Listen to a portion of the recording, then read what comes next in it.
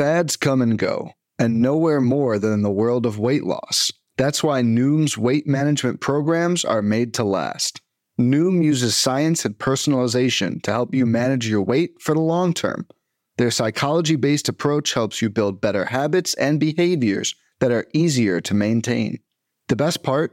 You decide how Noom fits into your life, not the other way around. Sign up for your trial today at Noom.com. That's Noom.com to sign up for your trial today. Before we get started with tonight's episode of Benched with Bubba, I want to talk to you about rotoballer.com, proud sponsor of the show. I do my written content over at rotoballer.com, and this is a podcast as a part of the Rotoballer Radio Network. So I want to let you know that football season quickly approaching with you guys. Win big in 2021 with rotoballer.com's NFL Premium Pass. Are you ready to dominate your season long in DFS leagues? Rotoballer's NFL Premium Pass and Draft Kit includes rankings, projections, and cheat sheets for all formats. Get exclusive draft articles, DFS tools, lineup optimizers, and premium Slack chats. Join in on the winning and take 50% off any Premium Pass. Use promo code BUBBA, B-U-B-B-A, for another 10% discount. Just visit rotoballer.com/radio, sign up today, and start rotoballing like a boss.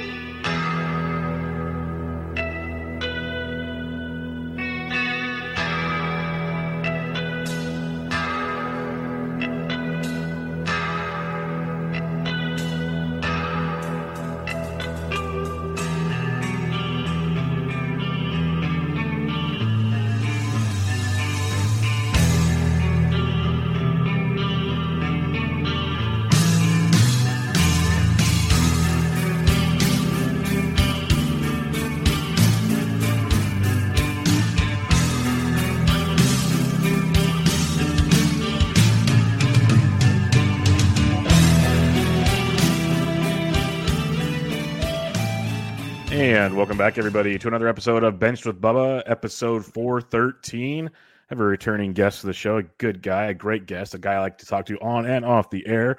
You can find his work at Baseball Prospectus. He's got at Jag_fantasy for you best ball folks out there, and at DRHOA3 for all your injury news and concerns.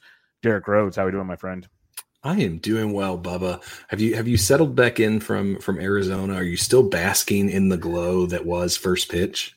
I'll be honest, like when I see people tweet out clips from games, I just want to be back there so bad because it was I know people think it's like we're over glorifying things, but just to be able to turn off your brain and just appreciate baseball and just talk baseball basically 24/7, it's a pretty fun thing when you love baseball. When I did it in the fall of 2019, it felt like it made it so much easier to slip into baseball prep. Like I just felt like I got a dump of information. And then it was like I just kind of slid right into the prep for the year. I don't know. It seemed like so much easier, and now I feel like I didn't get to go this year, and so I feel like it's a hurdle that I'm having to jump through to get started. Yeah, I'm dragging right now, but the one thing that conference did do is I had my phone out and I took like notes on a bunch of things I want to try to start digging into. So the ball got rolling, let's put it that way. Yeah. It's just kind of on an uphill trajectory at the moment. But eventually it's going to hit the peak and come on down. But it's a great thing. And we've said before, like anybody that can go, I highly recommend it. I know it's not for everybody. It's, there's price points, there's all kinds of things, but it's awesome. Like it's if you're a baseball fan of fantasy, but even if it's not even fantasy, just baseball. No, just baseball. Yeah, I agree. It's awesome. So highly recommend checking that out. But we're going to talk some injuries. Like I said, we're going to talk some best ball. Before we get into all that, why don't you let everybody know, because it's been a while. Yeah, no, it has been a minute. And last time I had you on, you were not yet working at Baseball Prospectus. No. So why don't you let everybody know what's going on? I think last time I was on, I was just a guy, as you it were. were. Just a guy. So now I do, as Bubba said, you can find me on the Twitters. I am kind of two people at this point. Right now I do injury stuff for Baseball Prospectus. I maintain their injury database. I also do a lot of visuals for them. I work with some great guys over there, some great folks, I should say. It's not just the fellas. It's great all around. And so some of the stuff that I was able to do in the past kind of on my own, I now do over there. Not necessarily the exact same thing, but a lot of the same type of tools. So like the injury tools that I kind of was probably talking about a year ago, a lot of that stuff is over at Baseball Prospectus now. So if you want to check that out, feel free. I also will continue to pub best ball stuff because that is what I'm addicted to, and I cannot stop, and you can't make me. And that I'll be posting, that kind of content over at over on the Jag. Oh crap! Is it bad? I can't even remember. I can't even remember my own second burner account. No, Jag_fantasy. The reason I can't remember is because it went through like 4 iterations before I settled on one. But Jag_fantasy is where I'll post like best ball specific stuff. So ADP and trends and stuff like that. So yeah, I'm looking forward to it because it is best ball season. Even though some of us are, it is starting to like you're already. So you said 5 in so far. Yep. October is best ball preseason. November, the season has started. Yeah, I told you I'm trying to hold off to like closer to Thanksgiving, but I'll probably bite eventually. Like I went back. I ran 6 leagues. I might want to do a little more this year. We'll see. We got to get to at least 10, Bubba. Yeah. Well, I ran 6, but then I was in one with you and some other ones. I think I was in around 10. Also, this morning, the NFBC opened up. Right. So we got best ball 10s. We have their best ball format. You're going to be a busy guy pretty soon. Is what it I am. I was talking with Jeff Zimmerman today. I haven't dusted off my best ball 10s sheet. So I'm going to have to shake the dust off of that, make sure that the formulas are every year, things change and the formulas break. So you gotta readjust. Yeah, no, and that's something we will definitely talk about later on in the show. But I want to kick things off with the injury stuff because in recent years, injuries just getting worse and worse. It seems like just crazier and crazier. In 2020, a lot of it was COVID. A lot. There's no denying that. Well, it was so short, right? So everything's just compacted into this 2-month window where it just felt like every day somebody was out. Yeah, it was wild. And then in 2021, it seemed like there was still COVID stuff, but that was much more under control. It felt like maybe because at least there's protocols in place. If you're vaxxed, you weren't vaxxed. There was different times to come back. You weren't just automatically done for like 10 days. Like there was things that didn't crush you. Didn't feel as much chaos. It felt like 2020 was chaos, and 2021, while rough, the COVID stuff, it felt like you understood how it was going to play out. You understood what it meant, and you could kind of plan from there. So yeah, I agree. It felt much worse in 2020. Yeah, the COVID stuff at least. But as a whole, we know there was tons of injuries in 2021, especially it felt like earlier than later. Could be wrong. But how do you think like the year compared to other years injury-wise? How did it kind of play out for us? So I have these exact numbers handy, actually. This is something we just pushed out over at Baseball Perspectives where you can compare the last 4 years. So for perspectives, in 2020, now there's only 2-month season, but some guys went on the IL before the season. Like it was kind of a weird year. Some guys got hurt in that initial spring training before the season started and stuff like that. But there were 560 IL stints in 2020. 2021, it was almost double. There was 1,183. Now compare 2021 to 2019 and 2018, there was almost 700 in each of those seasons. So it was a very big jump. And I think, if you were a fantasy manager, you experienced it, you felt it. Every team was, had to feel it in some way. To some extent it did. Yeah. We did see it really peak early. Like it was hamstrings. It was, lots of arm soreness. Like it was all these things kind of hit early and they started to tail off. By the time we got to August and September, we were actually basically tailing the 2019, 2018 injuries. Like it was kind of like the number of guys getting hurt every week was about the same as 2019, 2018. So I think that's good. Now, to some extent, that's just because 1 million people were on the 60-day IL. There's so many people. Yeah, exactly. Like at some point, it's like, well, the guys who are left, it's like they just survived. And we did see almost all season long, there were more players on the IL than there were in previous seasons.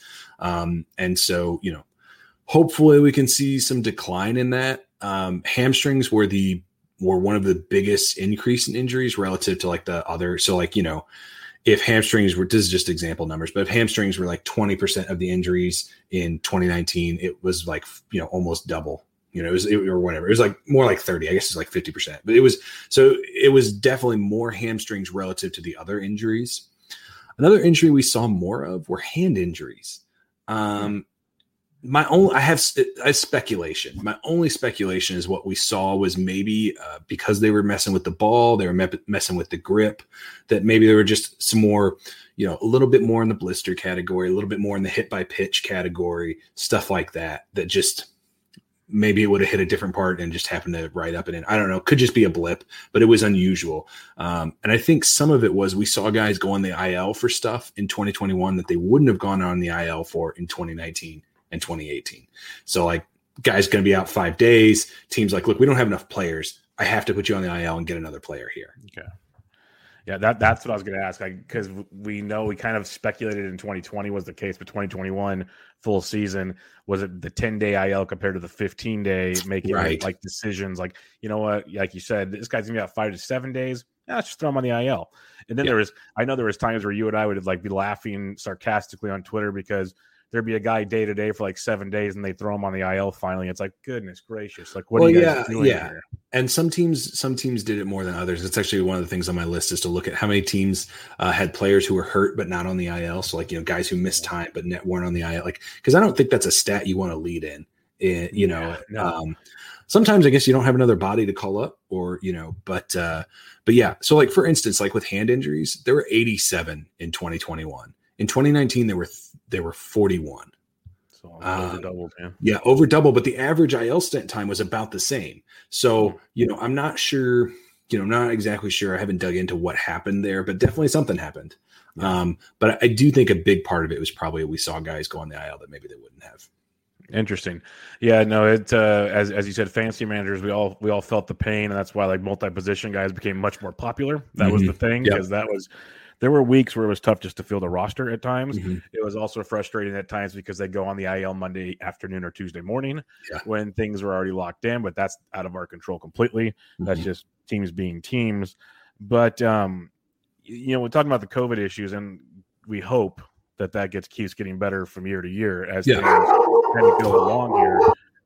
You're fine. Trust me, my dog's gonna do that any minute now. Say Bear loves to speak. Mine will do that too. But do you think that it seemed like with your curve, maybe COVID, like the team started handling it better as the season went on? Like, I think it should be something we, knock on wood, shouldn't worry about too much going forward. I mean, I think teams will continue to handle it. We as a society will continue to manage it. I do not think we will see as many COVID IL related stints, or maybe I think a better way I should say it. I don't think we'll see as many days lost to the COVID IL next year as we did this year.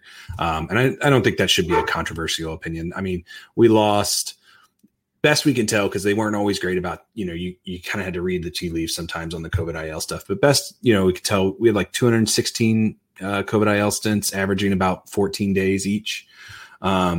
Now, obviously, there's some in there that are going to be like a couple days for vaccination, and some that were a super long time because it took them a long time to get back, or the team didn't rush them back.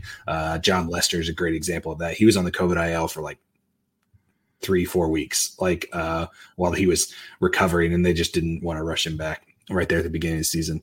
But I think we'll see it's going to get managed down. I personally, this is just my opinion.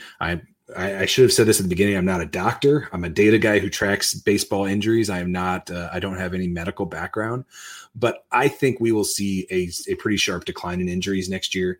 I think that we had, if you look at non-COVID injuries, we had about 900 of those, and I think we will fall back to something between what happened this year and what happened in 2019, 2018. So we had 800 or 700 IL stints, 2019, 2018. I think we fall back closer to 800 instead. So up from 2019, 2018, but down from 21. See, that's interesting because, when you take the COVID out, then we're at least closer to 2018, 2019, which still a bump, but it's still. And I was kind of ballparking it. It's like 950. So that's I don't want to do it off the top of my head because then the accountants will make fun of me for not being able to math that out. But it's definitely an increase, So no doubt about that. So hopefully we can get closer to splitting the difference there. That would be, I'd be good with that. Right. I mean, that's, what we know is teams are more cautious. Players are pushing themselves farther. They're pushing themselves harder. It's interesting. I think depending on who you listen to, I think there are lots of folks who think that it's less about the way or that players are pushing themselves farther. It's just that baseball is behind in player health management and player keeping players safe, keeping players on the field. Not that I don't think it's dangerous, but keeping players, preventing the injuries that can be prevented and mitigating the injuries once they happen. But hopefully we can continue to see some advances and we start to see some declines there. Yeah, no, that makes a lot of sense because you look at certain sports, they have like workout regimes and like actual legit like muscle guys that like your one job is to make sure these guys stay healthy. Where not all, some baseball teams are doing it, but not all. They're still in the Stone Age kind of. So Yeah, and that'll it's be hard to something know, right? It's hard to know, but there are, as I've gotten more into reading about injuries, I think that there is a feeling that baseball is still pretty old school and is not really been as open to maybe some of the what you might call modern ways of keeping guys healthy and on the field as what you would hope. Yeah, no doubt about it. And I'm not going to do this on this podcast, but that could start in the minor leagues, folks. You can start with them, feed them well, and take care of them, and see what happens. But we'll see where that goes. You said a lot of the injuries were earlier in the year compared to later in the year, which kind of makes sense off the short season. Let's kind of, any little concern, let's shut it down, see what we got here, and fix it.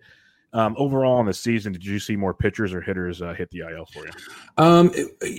The split was I can't remember. Hold on just a second. Let me just look at this because I can't remember off the top of my head. I want to say the split was actually not too crazy off. But I think what we did see is maybe pitcher injuries happened at about the same rate, but hitter injuries happened more frequently. So pitchers got hurt. Pitchers always get hurt. They keep getting hurt. But hitters were the ones that we saw them jump in hamstring strains. We saw the jump in, those type of injuries. It looks like actually by this time the season was over, they both were pretty steady and that they were both, not one wasn't the culprit over the other. Okay. If that makes sense. That's good to see because usually you think, at least I think, when I think injuries, like, the pitcher, their arm, the shoulder, something. Mm-hmm. But now with the hamstrings, a couple of years ago, it was oblique strains. It was all this like goofy stuff, and that'll be interesting to see. And we'll see with the hamstrings going forward because guys hitting home runs, not stealing as much if we still get those or not. So that'll be another one to take out. So hamstrings, hand injuries, and I'm as a Brandon Belt fan, that one stings big time because he got knocked out late in the season. But it felt like guys were going in more and quote unquote couldn't control it as much without the sticky stuff. So that'll be interesting to monitor too. Yeah, I did, and it's between the fact that the enforcement of the sticky substances mid-season, but then also the fact that guys are coming off a season which they didn't pitch as much. Mm-hmm. So you wonder, it's harder to simulate live at bats than it is just to throw, and you had a lot of young guys having to get time. I just think there could have been a lot of factors contributing to it, and I would not expect it to stay that way. That's another, that's something I would expect to kind of come back down.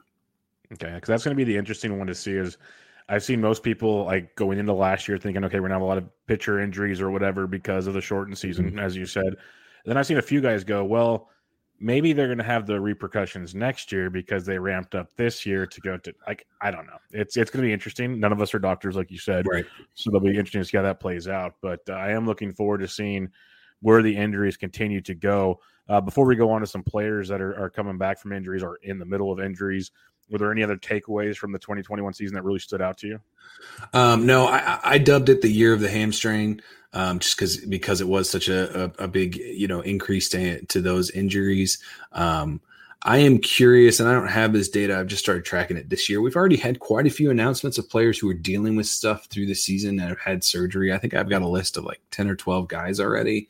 That feels like a little more than usual. Mm-hmm. We hear all the time about, hey, this guy was battling something, he's going to get right during the season, but a lot of surgery, core surgeries, a couple sports hernia surgeries, like some stuff that is a little, I think, caught me by surprise. It makes me wonder if a lot of more players than usual were playing through something, and that maybe that we can get right this season, and we see some guys who are playing through stuff actually have bounce backs next year.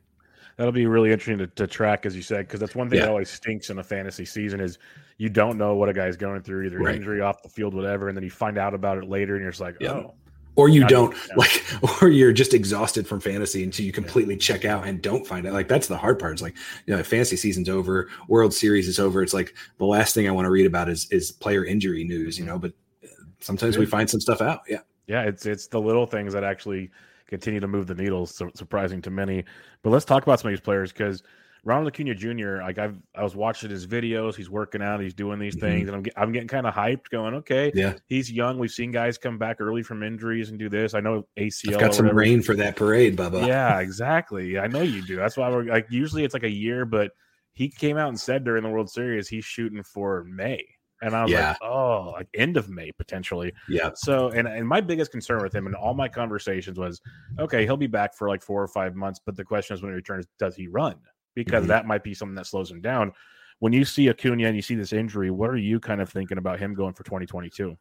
Yeah. So the tough thing with Acuna, I mean, you know, number one, when a player comes out and has a timeline that is longer than what you were expecting, that should be a flag. Like you should go. Because I think generally players tend to be more optimistic, and they're always, whatever the timeline is, they're looking to beat it. And I believe that timeline was based on comments with Alex Bregman, I think they were talking or something that came up. So, you know, maybe he'll revise that as the season goes on. I was reading an article about Royce Lewis, and Royce Lewis, he got hurt in late February. He tore his ACL, had surgery like right there at the end of the month, early March. And as of November 1st, was not yet sprinting. They were not allowing him to sprint. Now he was taking BP. He was on the field. He's doing a lot of baseball activities, but he was not full speed. And he talked about in the article and hoping to be full go by spring training. Wow. So now if you do that timeline to Ronald Acuna, then I think that you're looking more at May. I think that, you know, what's weird about ACLs is it's not a real common baseball injury. And that actually shocked me. I didn't realize it. I went to try and find some examples of other guys who've been hurt, what their recovery timelines are. And there's not a lot of good examples. There's very few examples of guys his age too. The most recent example was Andrew McCutchen, but he was doing that in his 30s. And he was going into, so he hurt in 2019, going into the 2020 season. He was not going to be ready for the start of the season. Because of COVID, he actually ended up being able to play the full season, but he was not going to be ready for opening day. And I think his injury was actually a few weeks after Ronald Acuna Jr.'s. So I'm nervous. I think that both Ronald Acuna Jr. and the Braves are going to want to make sure he's all the way back. He's comfortable. He's comfortable in the outfield. He's comfortable at the plate, you know, making aggressive swings. You know, it's not like football or soccer. You don't have as many of these like cut moves and things like that you worry about. You know, you're not juking players out where you have these sudden, but the player needs to have confidence. So I think you should probably set your expectation for May, for mid to late May, and then be pleasantly surprised if he comes back sooner.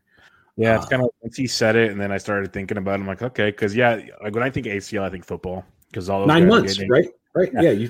A year max. And like you see these guys, even at 9 months, they're running, they're cutting, they're doing this. I'm like, cool, we're good. Acuna's young. He can, you know, bounce back. They got technology. And like I see him doing these medicine ball drills. He's moving side to side. I'm like, cool.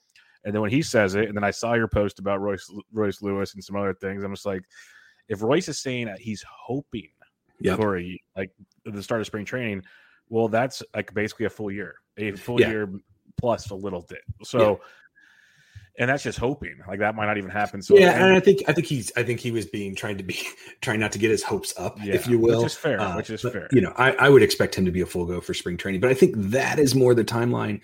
And I think the other thing we run into is we remember the guys who come back sooner. We remember the guys who get back quicker. Yeah. I mean, like, I'm a Packers fan. You're a Packers fan, Bubba, right? Yes. So David Bakhtiari, he hurt his knee in December of 2020, and he's still not on he's practicing, but he's not. Maybe he plays Sunday. So I think it's easy for us to remember the guys that come back earlier. It's harder to forget that, you know, it is a curve, right? There's a range of outcomes. Everybody heals differently. That's for sure. So let's just hope with Acuna that he does come back. Maybe the DH will they'll bring him back just to hit. I think that's possible. That's possible because my biggest thing is you said a couple things. First, they just won a World Series, so they're at the peak. Like they're not, obviously you want to win every year, but they can kind of slow things down for a second. They paid him to a big deal, like a longer term deal, not a big deal, longer term deal. So, no joke. Yeah, let's slow down the big part. But so they want him there. Obviously, they don't want to rush him back, re-injure it, and kind of have these things. I could see them slow playing, like you said. My biggest concern, and this is pure speculation, so I just want to get your thoughts because it's literally we're guessing here. When he does come back, do we expect the guy to run like he used to, or is it more like we might want to wait till 2023 for that kind of Acuna? You know, it's hard to know. Again, like I said, because we don't have a ton of examples to fall back on, my guess is if he's targeting mid to late May, then he's targeting like, I'm going to be back. Otherwise he'd be saying, no, I'm going to come back, sooner. And so I would just, as my speculation, I don't think you'd look at a guy like him, young, talented player, and say, hey, don't go steal any bases. Like, you're not gonna, hey, Ronald, you can hit singles, but don't leg out doubles. Don't, I mean, like, I just don't think they're going to do that. And they're built differently. They can't control themselves. Bryce Harper talked about it for years. The reason he always got hurt is because he played too hard, and he's trying his best not to play. He played a full season this past year, but you could tell there's a few of certain, some plays in the outfield where he kind of took it a little easier because he needs to stay out there type thing. And so Acuna's still young still. Yeah, I don't know if you can expect him to steal quite at the pace he was before, but I also wouldn't expect a huge drop off. That's just my opinion. That's just, there may be some doctors who have a better perspective on that, or quite frankly, elite athletes who've recovered from ACLs. But, it's not a UCL injury. It's not like so we'll see. But I'm hopeful. Let me put it that way. Yeah, I'm curious to see how it'll play out because in the draft they did at First Pitch Arizona, we were all under the impression, okay, he's going to be back. Things are going to be good. So he went in the first round, I think like pick 6 or so. Obviously, that's you look back on that now going, oops, that might not be worth it. But I still think he somehow goes in the first 3 rounds in the 15-teamer because people go, it's only a month, or 2 months, maybe max. I can figure it out. We'll see. That'll be a fun one to track for sure. Yeah, he's definitely been going in the first 2 rounds in best ball. He's going at pick 13-ish, 12, 13. That's interesting. That could pay off big. Fernando Tatis Jr. This is one that last year everybody was a doctor and could tell you what they needed to do and didn't do. Yeah. The shoulder injury, popped it out a couple of times. It looked like I remember literally recording a show the first time I think he popped it out against the Giants, and the swing made me my stomach hurt because it looked nasty. He's played through it. He's gotten the job done. Mm-hmm. I'm still nervous of it's going to re-pop, it's going to keep happening. So what's your thoughts on him, from an injury perspective, a timeline type deal? Because he's trying to play through it, but it's nasty. I mean, timeline, he'll be ready for spring training. I mean, he's to this point just elected not to do surgery, which is a common approach to this. You go in there, you do surgery, you strengthen the structure around the shoulders. You're trying to prevent the subluxation, right, which is it's coming out of socket. So everything in there gets stretched, and you do it once, it becomes more likely to happen again. Now, from what I understand, there are some alternatives to surgery you can try. There's some, you try and strengthen the area and try and without surgery, try and strengthen everything and stabilize so that it's not popping in and out. I don't know enough to know if that's a good idea or not. I read people on Twitter, some medical folks who think it's not, that is maybe not the best outcome. But I also think it's very important to remember that shoulder surgery is a big deal. And I think Cody Bellinger had that shoulder surgery last year in the off season, right? He had his shoulder issue in the once, I think, in the regular season, and then again in the playoffs. Said, I'm going to have the surgery. Now, he had a mess of a season. Lots of different things went wrong. He was never right. But, I don't think we can pretend like surgery is like a magic Band-Aid that'll just fix it. This isn't, so I think it's okay to be nervous. I'm nervous. He obviously played. I mean, the stats he provided were more than sufficient for where he was drafted. Yeah. And he could do that again. But, you wonder if it gets to a point where maybe, strengthening it without surgery doesn't work. And then he ends up, having more shoulder issues next year. And then he decides to have surgery, right? That I think that's gotta be your fear, is that it doesn't work.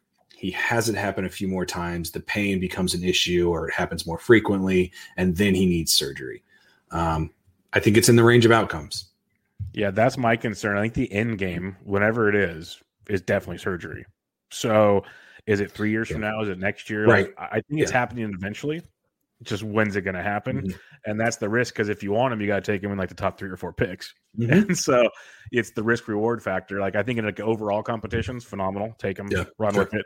And standalone, it's a little tricky. Mm-hmm. It's tricky to have that stability. We know Dave McDonald won't draft him unless he oversleeps, so we're good there. But it's a tricky one, because Like, obviously, I'm not an athlete, a superior athlete like him. But the you way look like one, Bubba. yeah. Well, You and back me in the both, old brother. school days, before guys actually started working out in baseball, I fit right in. But like the way you described, like, okay, you can try to rehab it and strengthen it. Well, I popped my knee out playing baseball, and the guy, softball actually. Let me clarify that. No, softball. No, fast pitch baseball. Yeah, Bubba. I got you. And the doctor looked at me and said, "Okay, we have two options because you never want to get cut on. That's the thing, is they want to avoid that at all costs." So he looks at me and goes, "What do you do for a living?" I tell him, he's like, "How often do you like do things?" Okay, I tell him, and he goes, "Okay, let's just put it this way: we're going to rehab your knee. If it pops out again, we'll have surgery." I said, "Well, what's the difference?" He said, "If you were an athlete, we would have cut on you right now, but you're not." So Tatis isn't me, is what I'm trying to say. So that's why I'm concerned. We'll see how that plays out, but basically, take your risk at your Jacob deGrom. The Mets, they kept trying to bring him back, but eventually shut him down. Thank goodness. I did not want to see him pitch last year. But he's not doing surgery. It's a weird deal. Like, we know the one thing is people need to realize, and I know you do, is every pitcher has a tear in their UCL. That's just what the natural motion of pitching. It's just how bad does the tear get to become an issue to have surgery. Mm-hmm. That's just how it goes. What are we thinking with deGrom here? Because this is a mess right now. Terrified. Yeah. There's a couple things that I don't like. We're getting a different explanation from deGrom all the time.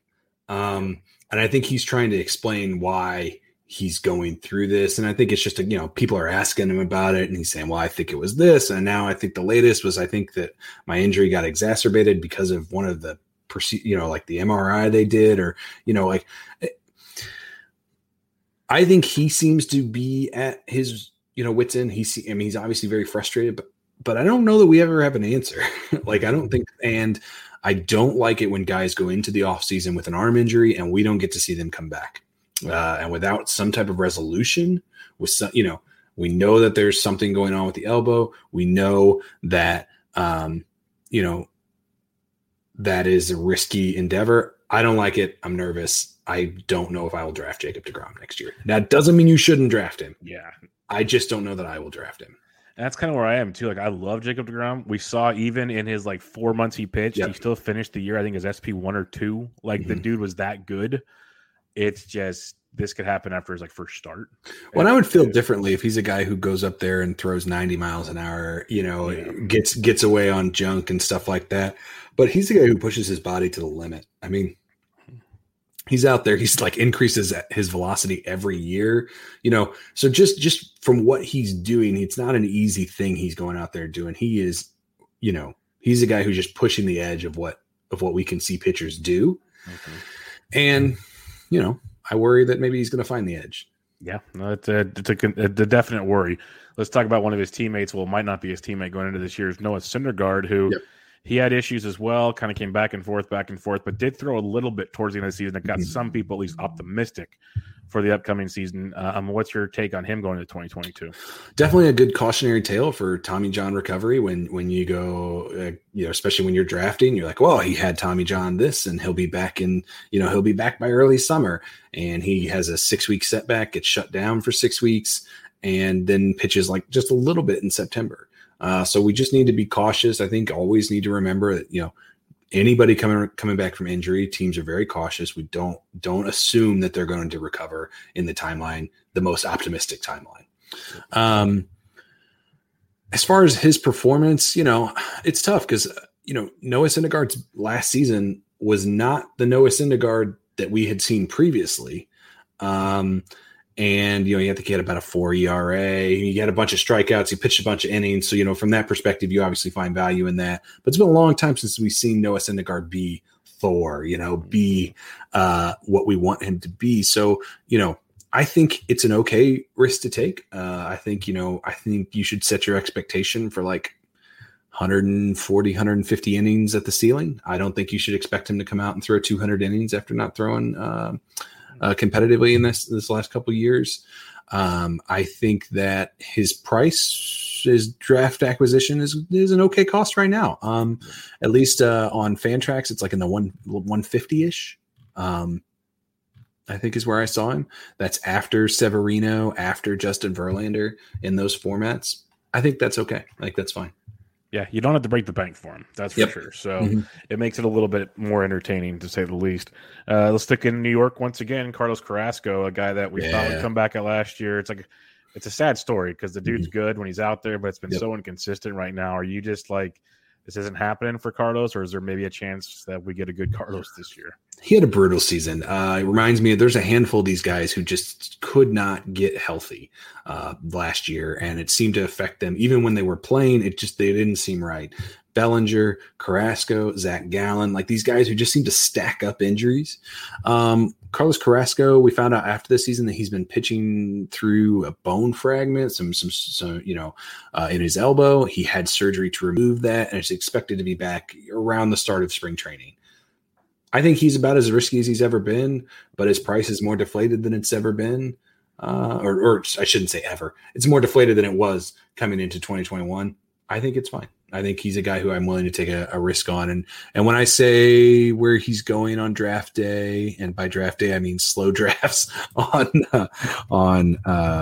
Fantrax, he's going like after pick 200. That's not bad then. That's not bad. No. So, I mean, there is risk. I don't think anybody should pretend to think that he's going to come back and throw 200 innings, book it. But I think that's a reasonable risk at when you're talking about drafting a player that late. Yeah, especially with Carrasco, because assuming he's healthy, and if it was just the bone fragment thing and they got that fixed and all this stuff, he's going to throw. They're not going to slow him down. Like, he's going to get his 150 plus innings, I would imagine. I'd be shocked if he didn't, because that's one thing he always did. He was good to eat innings, great innings a year. So, and they need that. So I think he's a very intriguing option at that point. And since he's going so late, if it doesn't pan out, it's not the end of the world. We're taking a Jacob deGrom, obviously. Right. Big difference. Let's talk Clayton Kershaw. He missed most of the end of the season because of a forearm injury, which we know what that usually leads to. He's older, so wants to rehab through. We see that with a bunch of older guys. It's like, why get cut on when it's basically the end of the road? Tough decision with Kershaw going to 2022, huh? Awful decision. Yeah. So he has soreness off and on during the season, more soreness in the playoffs. They shut him down. He gets a PRP injection. Manager comes out and says, no ligament damage. Teams love to use phrases to make people feel better that we shouldn't allow us to make people things that teams love to say to make no structural damage, like they get very specific, especially managers. And it's not all the managers' fault because they're not doctors. But I do think sometimes, you generally don't see a PRP injection if there's not something that they're trying to, you use PRP to help kind of encourage healing, to help promote healing, to try and speed recovery. Sometimes you might use it for pain, but generally you use it for pain because there's something causing the pain. And so to say there's no ligament damage, okay, there's something going on in his elbow that's causing this soreness. They're trying to promote healing so that he can recover and come back to pitching next year.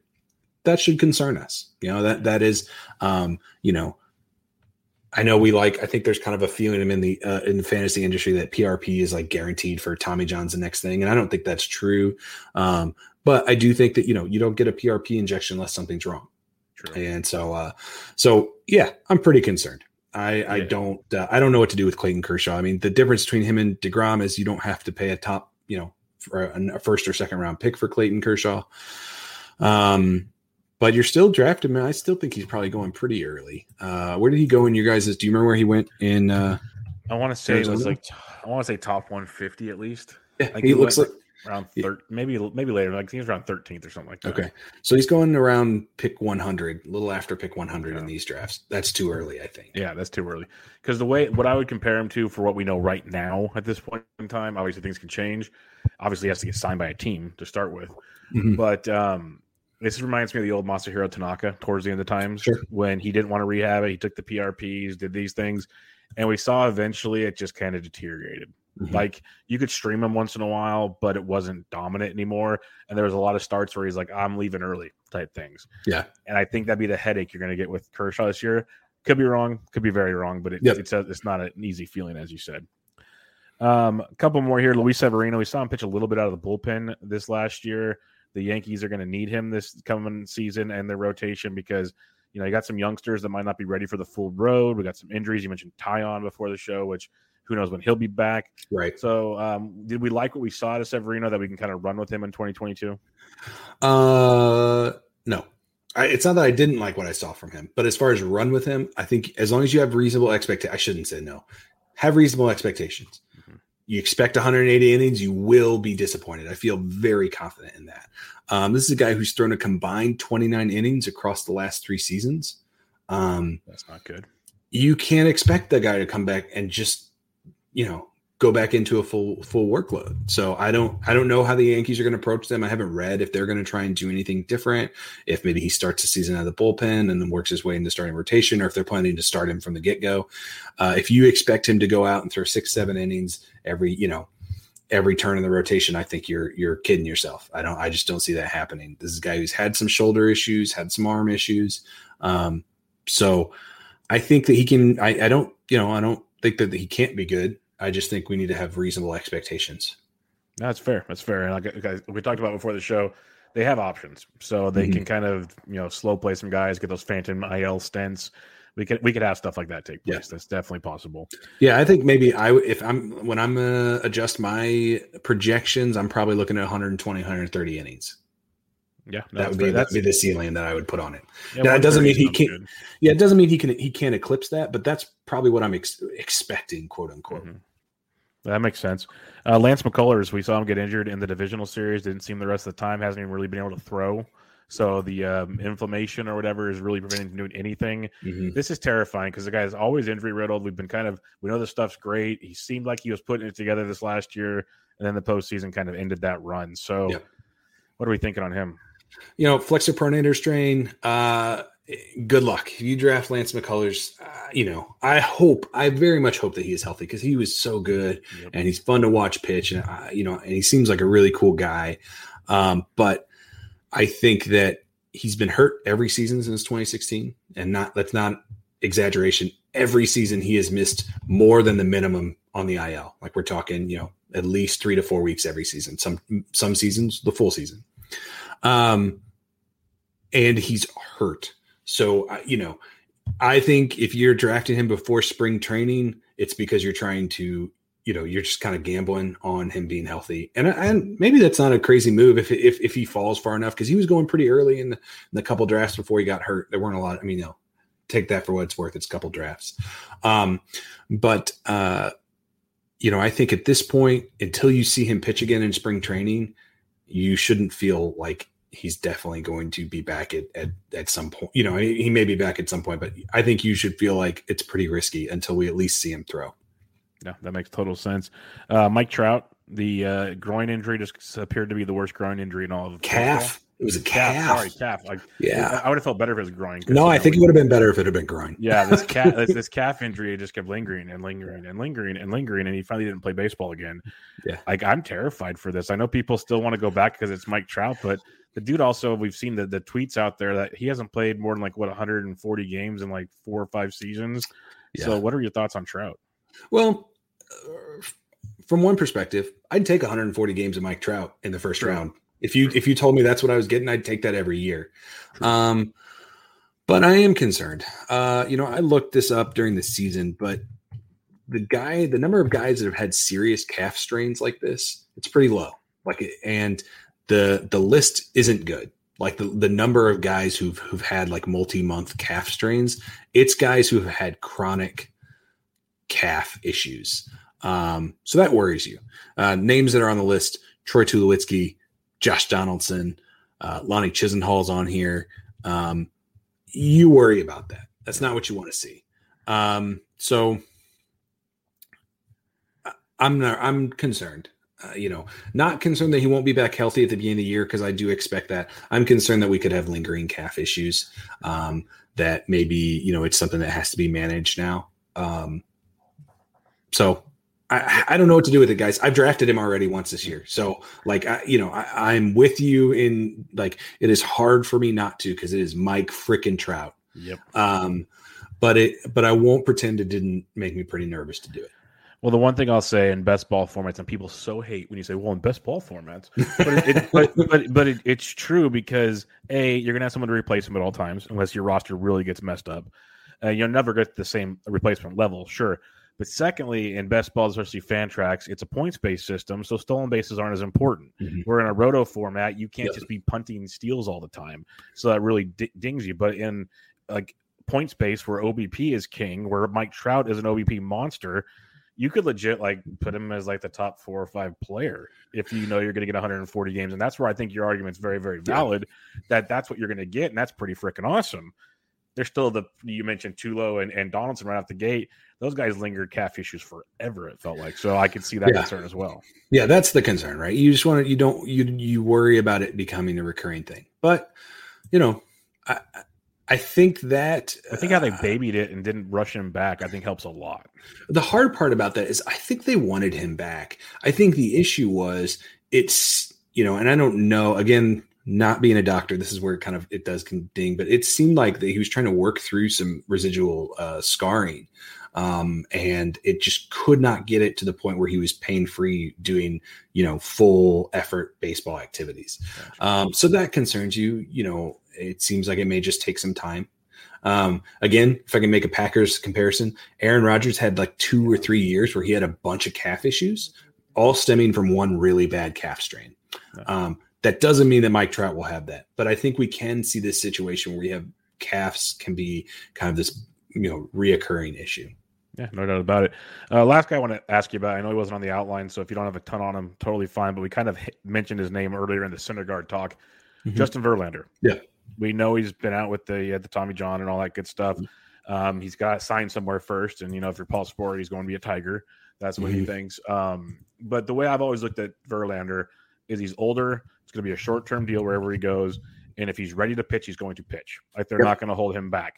So where are you looking at him going into 2022? Because even if it's like a month or two into the season, once he's playing is the way I see it. So how do you see Verlander?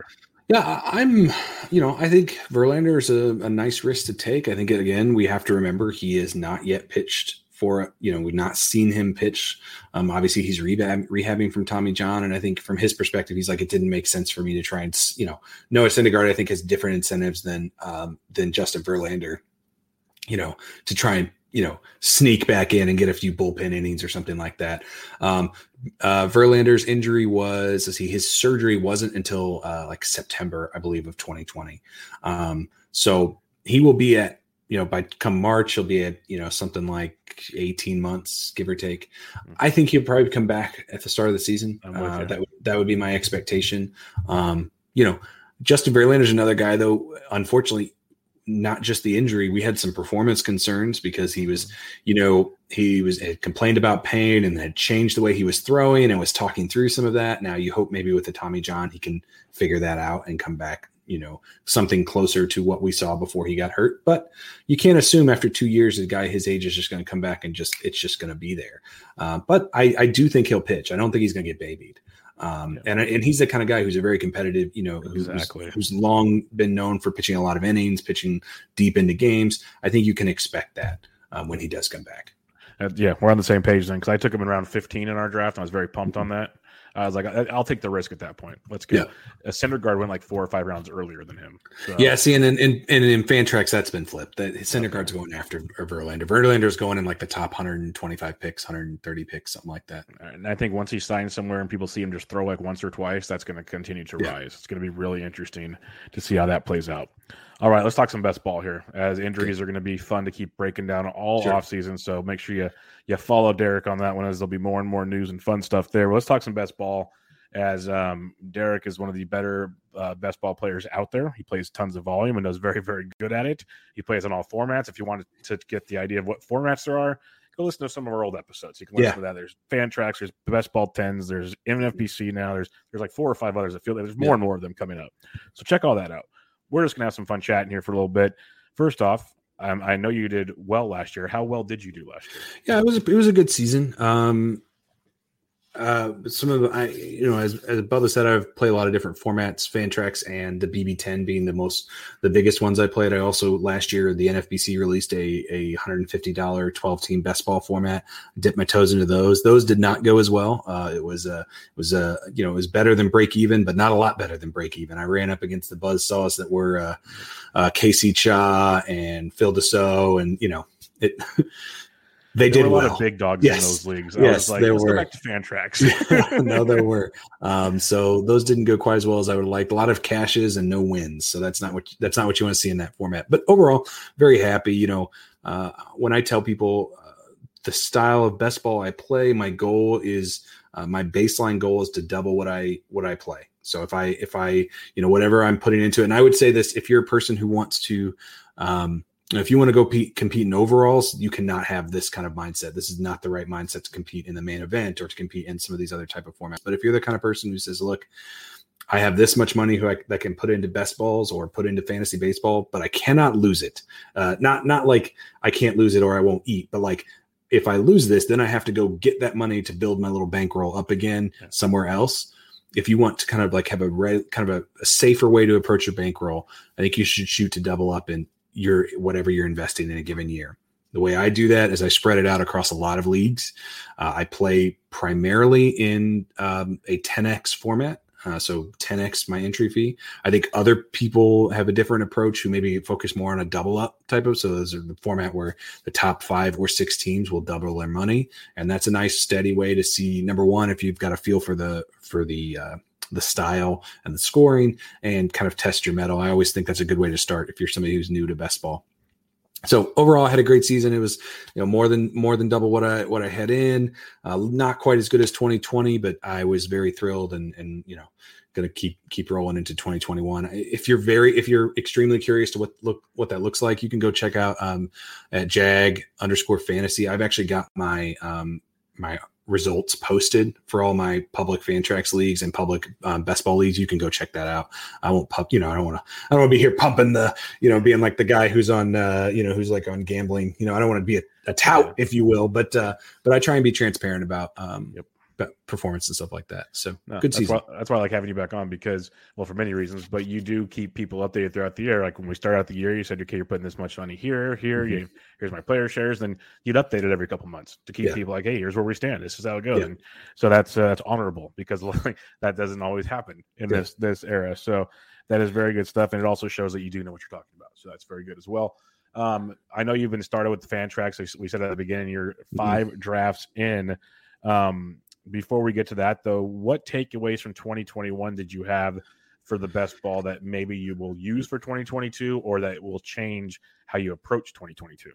Yeah. So one thing that I really took a stand on in 2021, and I'm not sure that it was the right thing to do, I think it actually burned me, was I felt pretty confident that we would see a decline in innings pitched from a lot of pitchers. And so I really focused on what I saw as safer innings. So I really focused on guys with history, who historically pitched deep into games, who historically pitched, 180 plus seasons.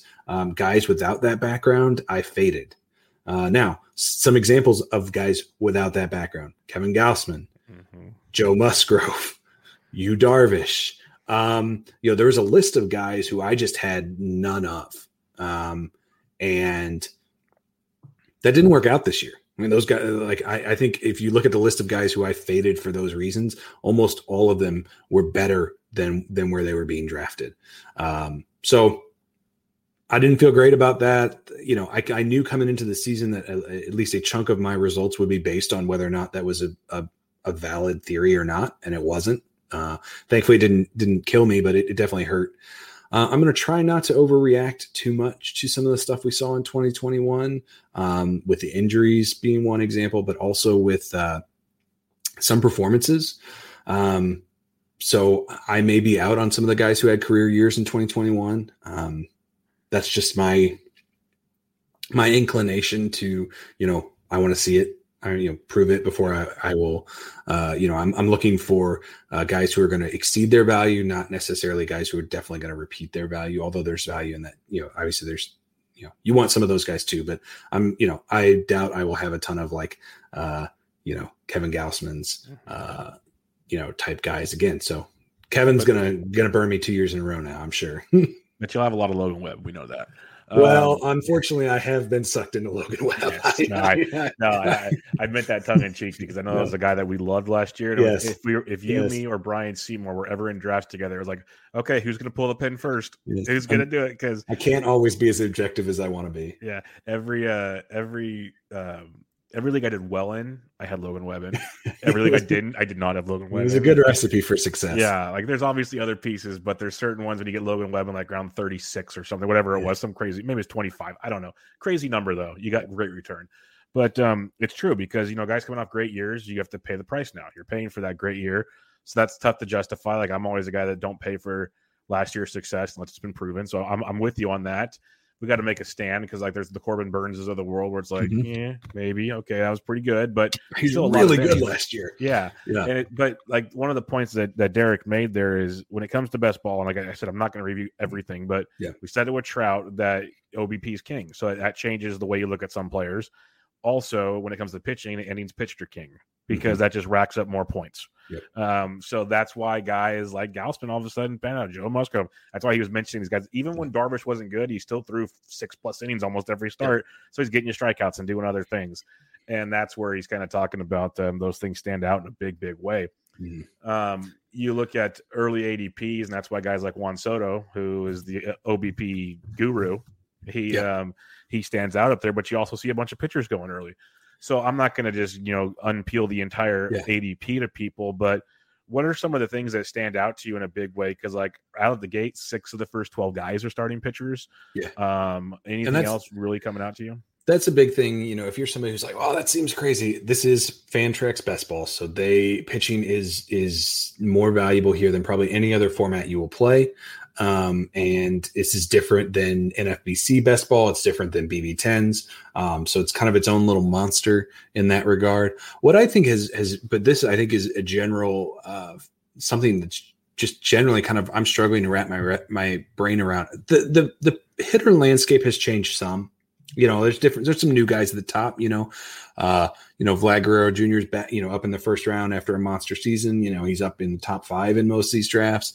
But like the pitching landscape is just completely different. Like I am blown away by the different names I'm seeing in the first, second, third rounds compared to a previous year. And I'm not saying it's wrong. I'm just saying it almost feels like in 2020, we kind of just ran it back for the 2021 draft season. I think a lot of people, not everybody, but a lot of people, especially at the top of the draft, said, look, it's 2-month season. We really shouldn't change our opinion that much about these guys at the top. So we're going to keep them pretty much at the top. And we came into 2021 that way. And then now going into 2022, it almost feels like we're like making dramatic shifts to who's in the top first round. So I can't tell if it's my brain that's just struggling to catch up with that, or if it is we're actually making we just have so much more information after basically 2 months of being information or 2 years of not having enough information that now we're making these dramatic shifts in the types of players who are here in the top 3 rounds.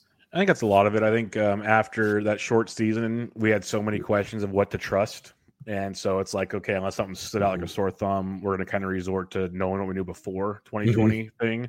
But now we had a full season. So it's like, okay, this is what we saw. This is what we expect to get going forward.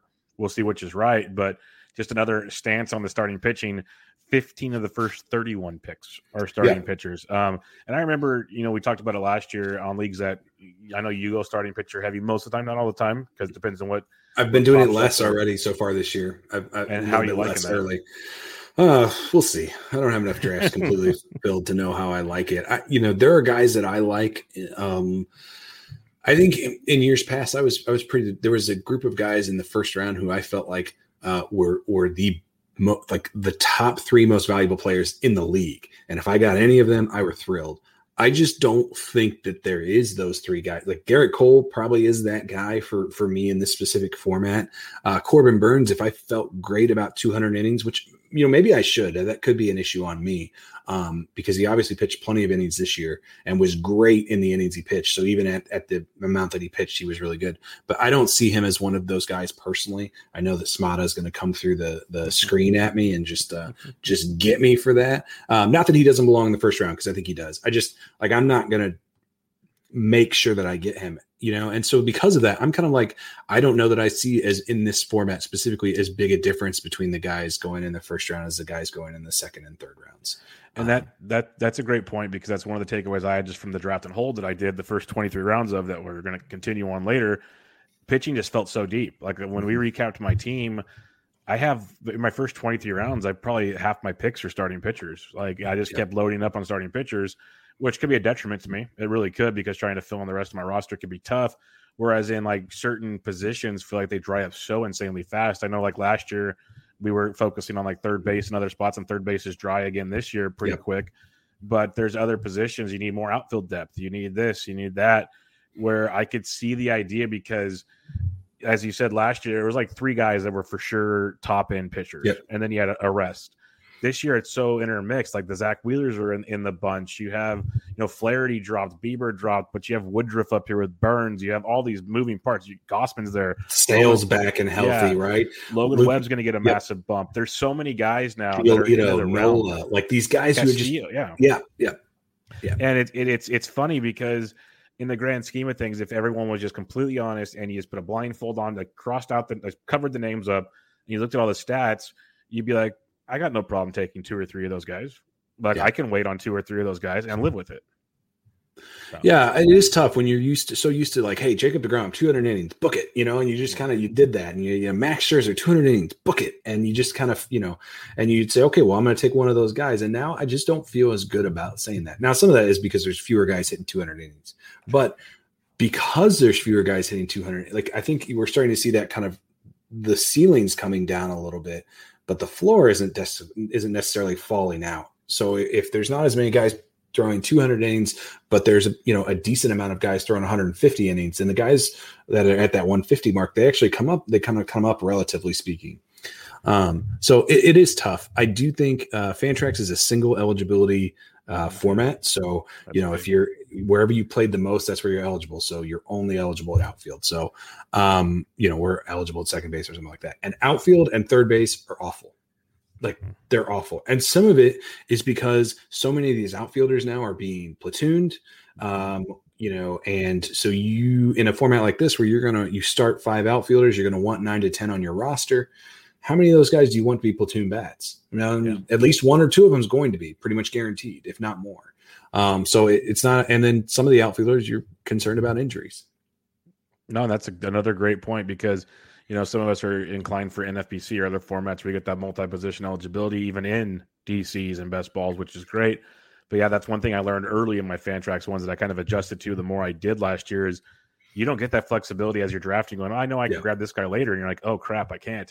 He's like second base now, and I wanted him for third base and outfield. And it's just like, this is a mess. So it does make you readjust things. That's why I remember a guy like we talked about last year, all of a sudden, like Rafael Devers takes a huge leap and stuff like that, because you just got this guy you can plug in to play pretty much every day at third base. And that's why these outfielders, Soto's already great because of his OBP skills, but like Shohei Ohtani's high up here and he's outfield only. That's interesting. Yeah. But the Harpers of the world, the Betts, the Tuckers, like those guys are going to be huge for best ball this year. Yep.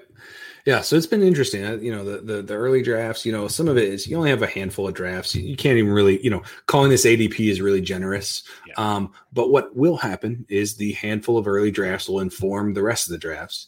And the handful of early drafts are going to be heavily dictated by how well the player performed in the most previous season, because that's how Fantrax defaults the rankings. Is before there's ADP, they default it to performance. And then once you start to get some drafts, then they start plugging in the ADP and people, we draft off of it because we're creatures of habit. And there's not very many projections, Steamer's out, but they're still tweaking the depth chart, where guys, how many innings the guys are going to pitch and how many at bats and everything. So it's like, everybody's kind of going off a feel, and so you tend to go by what you see. So we'll be curious to see, and this is something I'll post updates to, kind of comparing month to month where guys are going. If guys are moving up or down. Obviously, guys like Charlie Morton's just plummeting, which I don't know if I agree with, because I think he's going to be back in plenty of time. It's a leg thing. I'm okay with the leg thing. It's not a super, from my understanding, it's the type of the way he injured it is not as concerning as some other ways you might injure it. So I think I think he'll probably be back. I think he'll be all right. Yeah, no, I'm with you there. Any other takeaways from these early drafts? Like it's super early. Like just looking at the ADP chart that you sent over, like the range in picks is so wide. Crazy. Like you said. It's just like it's all over the board because everyone's just kind of shooting from the hip at this point in time, where it'll tighten up as we get going, as more news comes out. Some guys will obviously climb because of news, but like Whit Merrifield, for example, He's gone as high as 19, as low as 58. Yeah. So yeah, have fun right. with stuff like that. Well, and like there's a group of pitchers that I'm as torn on it, I think, as some other people in the 20s that I think is interesting. There's about a bunch of them that have an ADP in the 20s. It's Robbie Ray, Lucas Giolito, Aaron Nola, Julio Urias, Freddie Peralta, Sandy Alcantara, and Kevin Gausman. Those guys are all going within about 10 picks of each other in most of these drafts. That's pretty crazy. And honestly, I feel confident that it won't stay there. I think some of those guys will go up and some of them will go down, but it'll be interesting to see which ones go which. Well, and that's why we talked about it with the pitching. It's interesting because if you just slide down farther, like another 10 to 20 picks later, you have Sale, Lynn, Castillo, Montas, Barry, Musgrove, Morton, like Flaherty. Like, I mean, it's wild.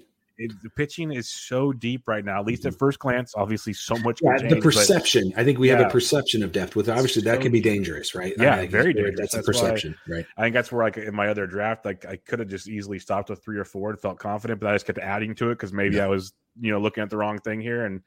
And with the pitching injuries that happen so frequently, I feel like in a format like this, you don't want to be stuck holding the bag. No, you want to be able to run out guys to get those innings pitched, to get those counting stats. At least that's my mindset to the best ball format. So it's interesting. But like I said, I've been pushing off pitching more than I have in previous years. I mean, I'm going into like the 10th round with 1 or 2 guys, where in the before I might have 3 or 4. But part of that's because hitting, we don't know where half these guys are going. It feels very uncertain this early in the year where half these guys are going to play. I think there's that. There's the platoon factor you mentioned also. I think that's very big because those early picks, knock on wood, are less platoon eligible. So these guys, barring an injury, are out there.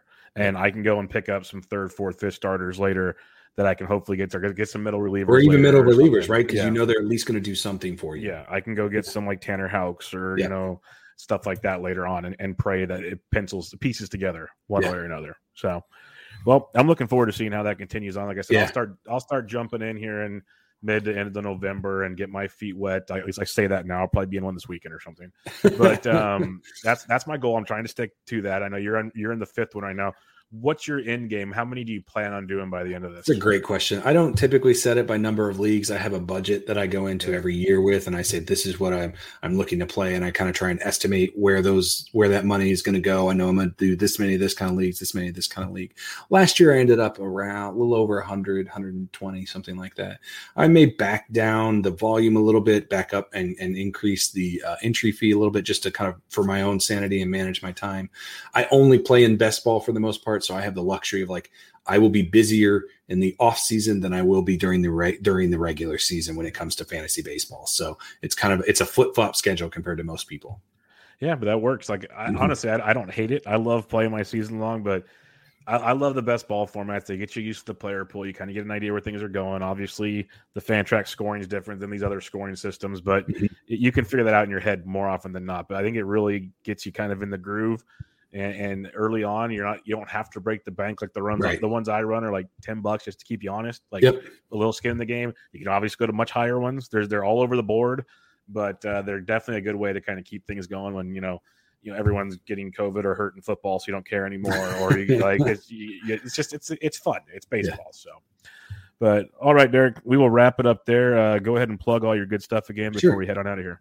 Yeah, you can for injury stuff. I tweet from my main account. That's at Dr. Hoa3. It's DRHOA3. So I post injury observations as they come. I work over at BP. We've got lots of injury tools to help. I think it's great for fantasy baseball folks who want to do research on player history or research on specific injuries. We got a lot of great stuff over there. Subscription's really cheap. You do it on a monthly basis. It's not a big deal. But all of that is behind a paywall. So I do want to be upfront about that. As far as, best ball content, I do that just for funsies, and I'll share it all with y'all at jag_fantasy. And I'll, post stuff there that I think is interesting or trends that I'm seeing. Feel free to follow there. So I kind of try and split the accounts that way. And I'll be on, podcast, sharing stuff, hoping to do some live streams of some drafts this year. We did some last year. They were a blast. So I appreciate you having me on, Bubba. I always love chatting this stuff up. Always, yeah. And we'll have to talk some more this offseason and kind of get some ideas on where trends are going as things happen. And I think we need to do a live stream again. That was a blast. Oh, those are fun. I think it was a Saturday night. I remember that very clearly. It was me, you, Chris from Baseball Pods. I think Kerwin jumped in for a while. Like people started just jumping in, weren't even in the draft. It was a blast. We'll definitely do some more of those. Those are too much fun not to do. They're fun because we're just hanging out, shooting the stuff. But we also talk a lot of fantasy. Like we break down players, so it's a little bit of both. Talk about picks. Yeah, it's good. It's a really fun hang. So we'll look forward to that as well. But everybody, make sure you check out both Twitter accounts at DRHOA3 and at Jag_fantasy. Get you everything that Derek has to offer, and check out his work over at Baseball Prospectus. But for now, episode 413 in the books. Catch you guys later.